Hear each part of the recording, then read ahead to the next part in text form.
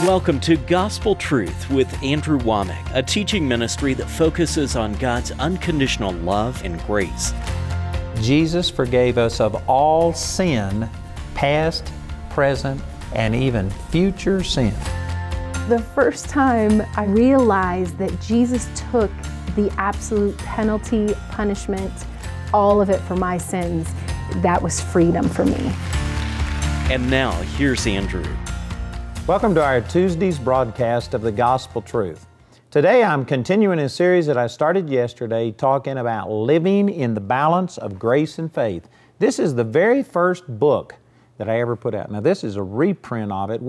This has gone through many editions. We have put out tens of thousands of these books. And I tell you, this is just a powerful, powerful truth. You know, I've mentioned this on our program yesterday, but basically you can divide the body of Christ into those who preach about grace, which I am a strong grace preacher, but you can get into a ditch on either side of the road.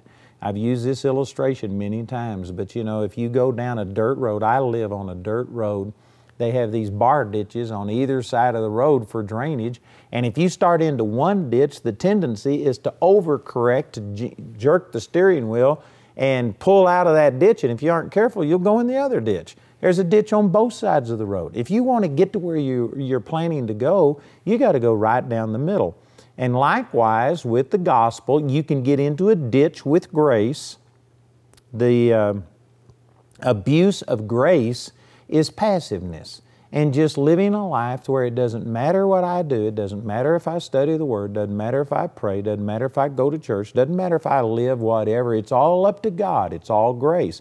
That's the extreme and the error that if you get into just grace alone, that's where it leads. But then on the other hand, faith, the error of faith is that it puts all of the burden upon you and that you feel like you've got to make God do something and that all of the responsibility is upon you and it takes away what God has done. Either one of those extremes are wrong. You know, here's another illustration that you can take sodium and you can take chloride, and if you eat either one of those in sufficient quantities, it's a poison and it'll kill you. Enough sodium, enough chloride by itself will kill you. But if you mix it together, you get sodium chloride, salt, and you die without it. That's the way that grace is. Grace by itself, if you don't understand our positive response to grace, which is what I call faith, if you don't mix it in the right proportion, grace by itself leads to an extreme sovereignty of God attitude to where it's just que sera, sera, whatever will be, will be. It's all up to God. It doesn't matter what I do. And it leads people into error and it keeps them from receiving God's best. But on the other hand, people who take faith and they don't understand that faith is just our response to God's grace. Many people teach that faith is something we do to gain a response to faith. Boy, that's big what I said right there. And I think that a lot of people probably just let that go right over their head. But there are a lot of faith people. I am not against faith people. Man, I am a faith person, but I am a faith person in response to what God has already done by grace. You've got to balance these two together. And I say that I think that this is one reason that you will see faith people criticize grace people and grace people criticize faith people because they take a truth and then they take it to an extreme. Let me make a radical statement right here, but I believe this is absolutely true, that all error is truth taken to the exclusion or to the extreme of other truths. Now that's a major statement right there. All error is truth that is taken to an extreme or to an exclusion of other biblical truths. Now that's a huge statement, and I believe that there are people that will get hold of a truth, but then they get so focused on that they just forget everything else. And the Bible, if you really study the Word, you will find that the Bible is a combination of apparent contradictions. Now, the Bible, don't misunderstand what I'm saying, the Bible does not contradict itself. The Bible is balanced perfectly. I believe that this isn't a normal book. This isn't a book that was written by men about God. This was a book that was divinely inspired by God. Men wrote as they were moved by the Holy Spirit. This is God-breathed, and I believe it's in perfect balance. But on just a casual look, it looks like that there are contradictions in the Word, but they are actually two different ends of like the same stick, and put together, it gives you a better understanding than if you just took one truth by itself without its apparent contradiction. For instance, let me just say that, Martin Luther got the revelation from Romans chapter 3, verse 27, that boasting is excluded not by the law of works, but by the law of faith. Martin Luther lived under a time when the Catholic Church had a monopoly on Christianity, and they were just doing things that were completely contrary to the Word of God. There was indulgences where you had to pay. The priest and the church made money from this by paying these indulgences to pray for people who were already dead, to pray them out of purgatory and into heaven. And they were doing all of these things. And overall, this is a simplification, oversimplification probably, but the Catholic Church at that time, back in the 1500s, had gotten to where it was all about your holiness and your performance, your relationship to the church. Martin Luther was in a situation where he was at the Vatican in Rome. He was crawling up the steps and kissing his rosary and crawling on his knees and doing penance and doing all of these things. And yet he had had a conflict inside of him for a long period of time. And I believe that that conflict was caused by the Holy Spirit trying to get him to understand salvation by grace through faith, not through his performance, not through all of these religious calisthenics and all of these rules and regulations. And as he was crawling up these steps, the Lord gave him this revelation from Romans chapter 3, that you are saved not by works, but by grace. And so he took this truth of salvation by faith, and he began to preach it, and it caused the Protestant Reformation. And the way that we see things today is a large part responsible because of this revelation that came to him. And yet, people have taken this revelation of faith, that it's not just God's grace, it's not just up to what God and whatever He wants to do. We have a part to play. And people have taken this to the extreme that I couldn't say for sure, but I'm nearly positive it's hundreds, if not thousands, of people who have taken truths from the Word of God about faith and how we have to do certain things in order to receive from God, and they have taken that to an extreme where they don't understand that God by grace has already provided everything. When we operate in faith, we aren't making God move. All we are doing is just reaching out and receiving what has already been provided by grace. And if you don't put this in its proper context, then what happens, it just puts the burden upon you. And I have met hundreds, I'm certain, probably thousands of people who have become just so discouraged and depressed. They have done everything that they know to do, and they are wondering why God hasn't healed them yet, hasn't prospered them yet, hasn't saved their marriage yet, all of these things. And it's because they are just focusing on what they must do, and they don't understand the grace and the goodness of God that is completely separate from our performance. They take all of the burden of producing change upon themselves instead of understanding that God has already made a provision. God wants to change us. He wants to set us free more than we want to be free. And instead of them just responding positively to what God has already done by grace, they are doing things trying to make God respond to them. That's another huge statement I made right there. That many people don't even recognize that, but without consciously thinking about it, they are trying to get God to respond to them. They are constantly thinking, I've been studying the Word, I'm praying, I'm doing this, and this, and so now, God, you have to do that. That is not true faith. That is legalism. That is the law mentality, and that will stop the power of God. God is not going to give you what you deserve. If He gave you what you deserved, if He gave me what I deserve, we would all go to hell. There is not a one of us that deserves God's goodness, that deserves God's healing, that deserves anything. And yet, if all you do is emphasize faith, you will get into a place to where you think that, God, I've done this, now you have to move. Did you know, you may not understand this, but I'm going to say it. Hopefully the Holy Spirit will help you to get it. If you are mad at God, if it feels like God has let you down, God, I deserved better than this, then you do not understand grace. You are a legalist. You are a person that has taken faith to an extreme. If you feel that you believed for something and it didn't work, and this person went ahead and died, your finances did not come through, the thing that you were believing God for did not happen, and you feel that it's unfair, God failed me, and you're mad at God, you have become a legalist. You are a person that has taken faith to the exclusion of God's grace, and you think that somehow or another you do things to make God move. I know many of you right now are just appalled to think of, well, I wouldn't have ever called myself a legalist. I wouldn't have ever have thought that I'm an extreme, but boy, this is exactly how I feel. I'm telling you, if you understand grace properly, you will never be angry at God. You will never feel like God didn't come through.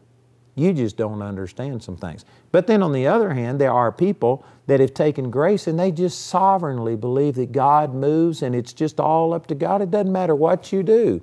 And it makes people passive. They don't seek the Lord. They don't pray. They don't study the Word. They don't go to church. After all, it doesn't matter what you do. It's just all up to God. And you will find out that the vast majority, I believe probably the dominant doctrine in the body of Christ, especially the evangelical, fundamentalist, whatever you want to call that, the fundamentalist part of the body of Christ emphasizes that it's just all up to God, that whatever happens, it's all God. So if a person prays for healing and if they die, well, then it must have been God's will that they died. Nothing can happen but what God wills it. What that does, that just totally excludes faith. That there is nothing we can do. Our response to God doesn't determine anything. Both of those are wrong. And all error is one truth of God taken to the exclusion or the extreme of other truths in the Word of God. And so you can't do that. Grace, it is true that grace, man, I love the grace of God. It transformed my life. I preach the grace of God. But there are certain things that you have to do in order to receive the grace of God. For instance, let me just use this one verse over in Romans chapter 5. If you're familiar with the book of Romans, the first 4 chapters have just been really making a case for the grace of God, that it's not your works, that it's all the grace of God. And then in chapter 5, verse 1, it says, "Therefore, being justified by faith, we have peace with God through our Lord Jesus Christ, by whom we have access by faith into this grace wherein we stand and rejoice in hope of the glory of God." Notice that this says you have access by faith into grace. See, this is showing that it's not just grace. It's not just grace that changes our lives, but we access God's grace by faith. The very word that was translated access here in the Greek is the exact word that we get our English word admission from. If you want admission to a movie, you have to go and pay something and then you get into that movie. You gain access or admission to God's grace by faith. Faith is how you access God's grace. Now, it is true that God by grace has provided everything for us. Before we ever had a problem, God by grace has anticipated every problem that you or I, the entire human race, could ever have. And God has already made provision for our healing, for our deliverance, for our joy, peace, prosperity, salvation. Every single thing that you could ever need has already been provided by God's grace. And since it's grace, that means it is unearned, it is undeserved, it is unmerited. It's not that you have to be worthy of it. It is completely by grace. And it's the same towards everybody. In Titus chapter 2, verse 11, it says, "The grace of God that brings salvation has appeared unto all men." Salvation, grace, has come unto every person on this whole planet. If you were saved by grace alone, then every person would be saved, because every person has had God's grace that brings salvation appear unto them. But it is obvious that not every person is saved. Jesus even said that there would be more people that enter by the broad gate unto destruction than there are that enter by the narrow gate unto everlasting life. And so salvation has not come to all men, but the grace of God that brings salvation has come unto them. Why isn't every person saved? If God's grace that brings salvation has come to every person who's ever lived on this planet, it's because, like Romans chapter 5, verse 2 says, you have access into this grace through faith. If you don't respond to what God has done for you in faith, and I'm going to explain this in much more detail, but I'm just making these points, that it's not grace alone. You have to respond to God's grace in faith. But it's also not faith alone. If God, by grace, hadn't have sent Jesus, who took upon Himself a physical body and died for your sins and my sins and then rose again, and if Jesus hadn't have made this salvation available to us by grace, then your faith couldn't make God save you. You are absolutely dependent upon what God has already done by grace, and your faith doesn't make God do anything. If you start trying to seek God for salvation and praying, "God, I'm believing that You're going to save me," and you do all of these things, if God by grace hadn't have already made the atonement for your forgiveness of sins, your faith wouldn't make anything happen. I'm going to make a radical statement here that it's going to take me probably the rest of this week to fully defend. But did you know that faith does not move God? God has already moved by grace. And all faith does is reach out and appropriate what God has already provided. That's huge. What I said right there is huge. It took me, I'm a kind of a slow learner. Hopefully, some of you are a lot quicker than I am, but it took me 20 years to get to where I could say that. I used to think that faith was what I did to make God move. But it was a huge revelation. It was a major obstacle removed in my life when I understood that faith doesn't make God do anything. God does not respond to my faith. But God, by grace, has already anticipated and supplied all of my needs, and all my faith is a response to God's grace. It doesn't cause a response from God, but rather faith is my positive response to what God has already done by grace. And when I understood this, it brought a freedom and a liberty to me that I didn't have before. When I thought that I had to live holy and to do all of these things to get God to move, I was vulnerable to the devil, because Satan can't accuse God. Anybody who truly believes that God exists and understands just, basic things about God, knows that God is almighty and that God can do anything. But if you get to where you think that He hasn't done it yet, and that it is dependent upon you doing all of these things, and you got to pray, you got to study the Word, you got to pay your tithes, you got to go to church, you've got to live holy, you've got to love your mates, you've got to do this, this, this. And if you believe that all of this is necessary, and when you reach a certain standard, when you live holy enough, then God responds to you, I guarantee you that puts you under such pressure, under such guilt, that you are not going to live a free life. Satan is the accuser of the brethren. He can't accuse God, but he will accuse you. And if you think that you've got to do these things in order to make God move, then all Satan's got to do is just probe a little bit, and I guarantee you he's going to find that you've come short in some area of your life, and you will come under condemnation. And there are multitudes of people watching this program right now that you believe God has the power to meet your need, but you doubt that He will use His power because you in your own heart know that you aren't doing everything perfectly. And I know some of you are thinking, well, that's absolutely true. No, that's not the way that the New Testament is set up. It's by grace. It is not based upon your performance and on your goodness. But does that mean that we have nothing to do? No, faith is just our response to God's grace. I'm trying to lay a foundation here for the things that I want to get into and share on this subject. And we're going to be dealing with this for a number of weeks. But I promise you, this has transformed my life. And again, I may not use this terminology, grace and faith, and always put it in this context, but these principles are things that I use and apply to myself every single day of my life. If you don't understand what is God's part and what is your part, if you overemphasize your part and think that you are bearing the burden of doing everything and it's up to you to move God, boy, you are going to be one worn out, frustrated, defeated Christian. And that's where a lot of people live.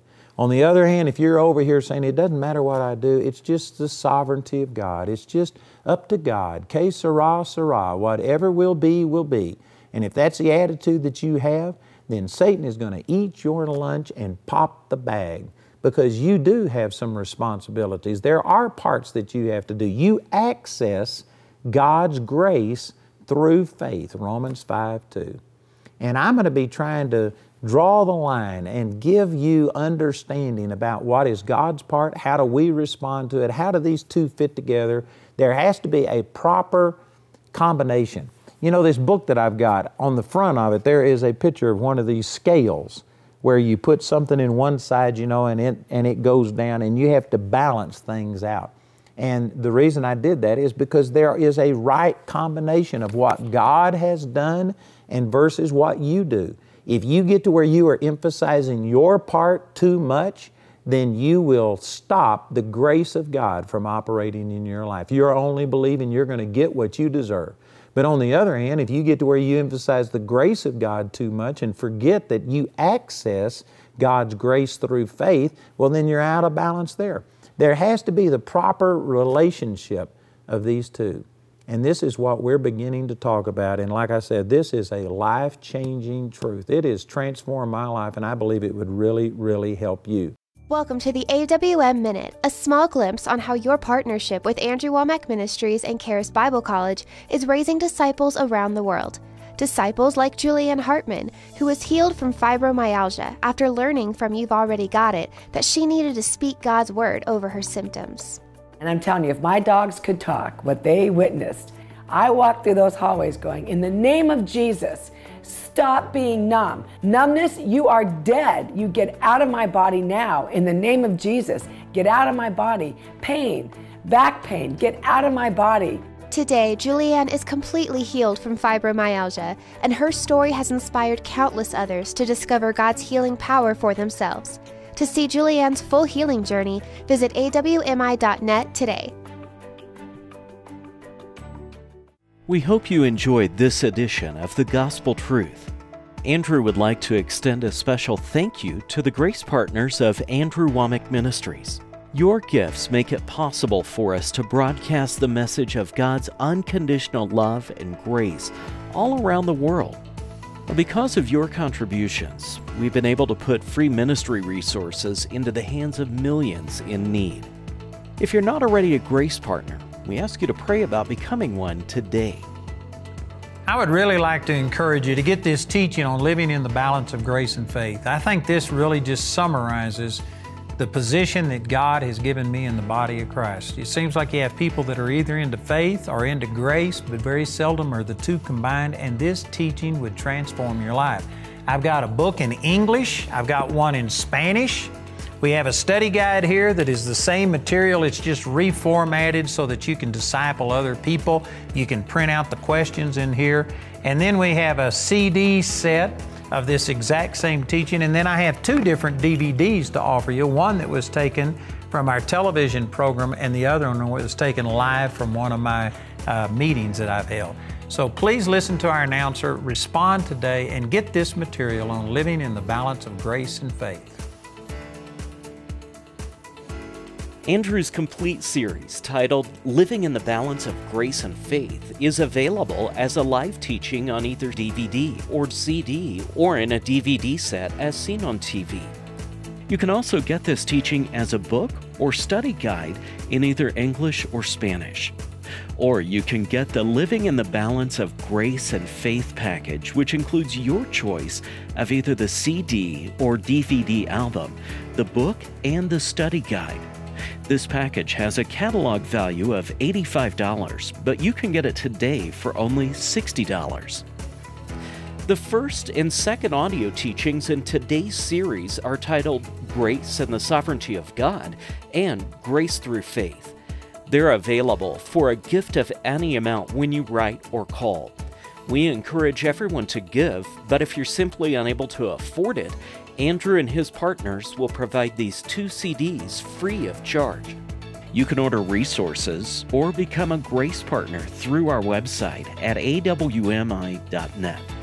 While there, you can discover more product details and download many free resources. Or call our helpline at 719-635-1111. If the lines are busy, remember you can order ministry materials or become a Grace Partner 24 hours a day, 7 days a week at awmi.net. We'd like to point out Andrew's upcoming speaking schedule. Mark your calendars to come meet Andrew at one of these events and let the Word of God transform your life. In the month of March, Andrew will be at the Sanctuary in Woodland Park, Colorado for the annual Charis Bible College Men's Advance with special guest Tony Dungy, NFL Hall of Fame and Super Bowl winning coach, and James Brown, Emmy Award-winning broadcaster on the CBS and NFL networks. Also at the Sanctuary in March, Andrew will be hosting the Army Conference for Ministers with special guests retired Lieutenant General Jerry Boykin, Representative Bob McEwen, Dr. Barry Burns, and Barry Bennett. In April, Andrew will be back at the Sanctuary in Woodland Park for the annual Charis Bible College Campus Days, and also to host the new musical David, the King of Jerusalem, a story of the faithfulness of God's grace in spite of struggle and tragedy. Also at the Sanctuary in Woodland Park, Andrew will be hosting a special concert with John Tesh. For more details on Andrew's next visit in your area, visit our website at awmi.net.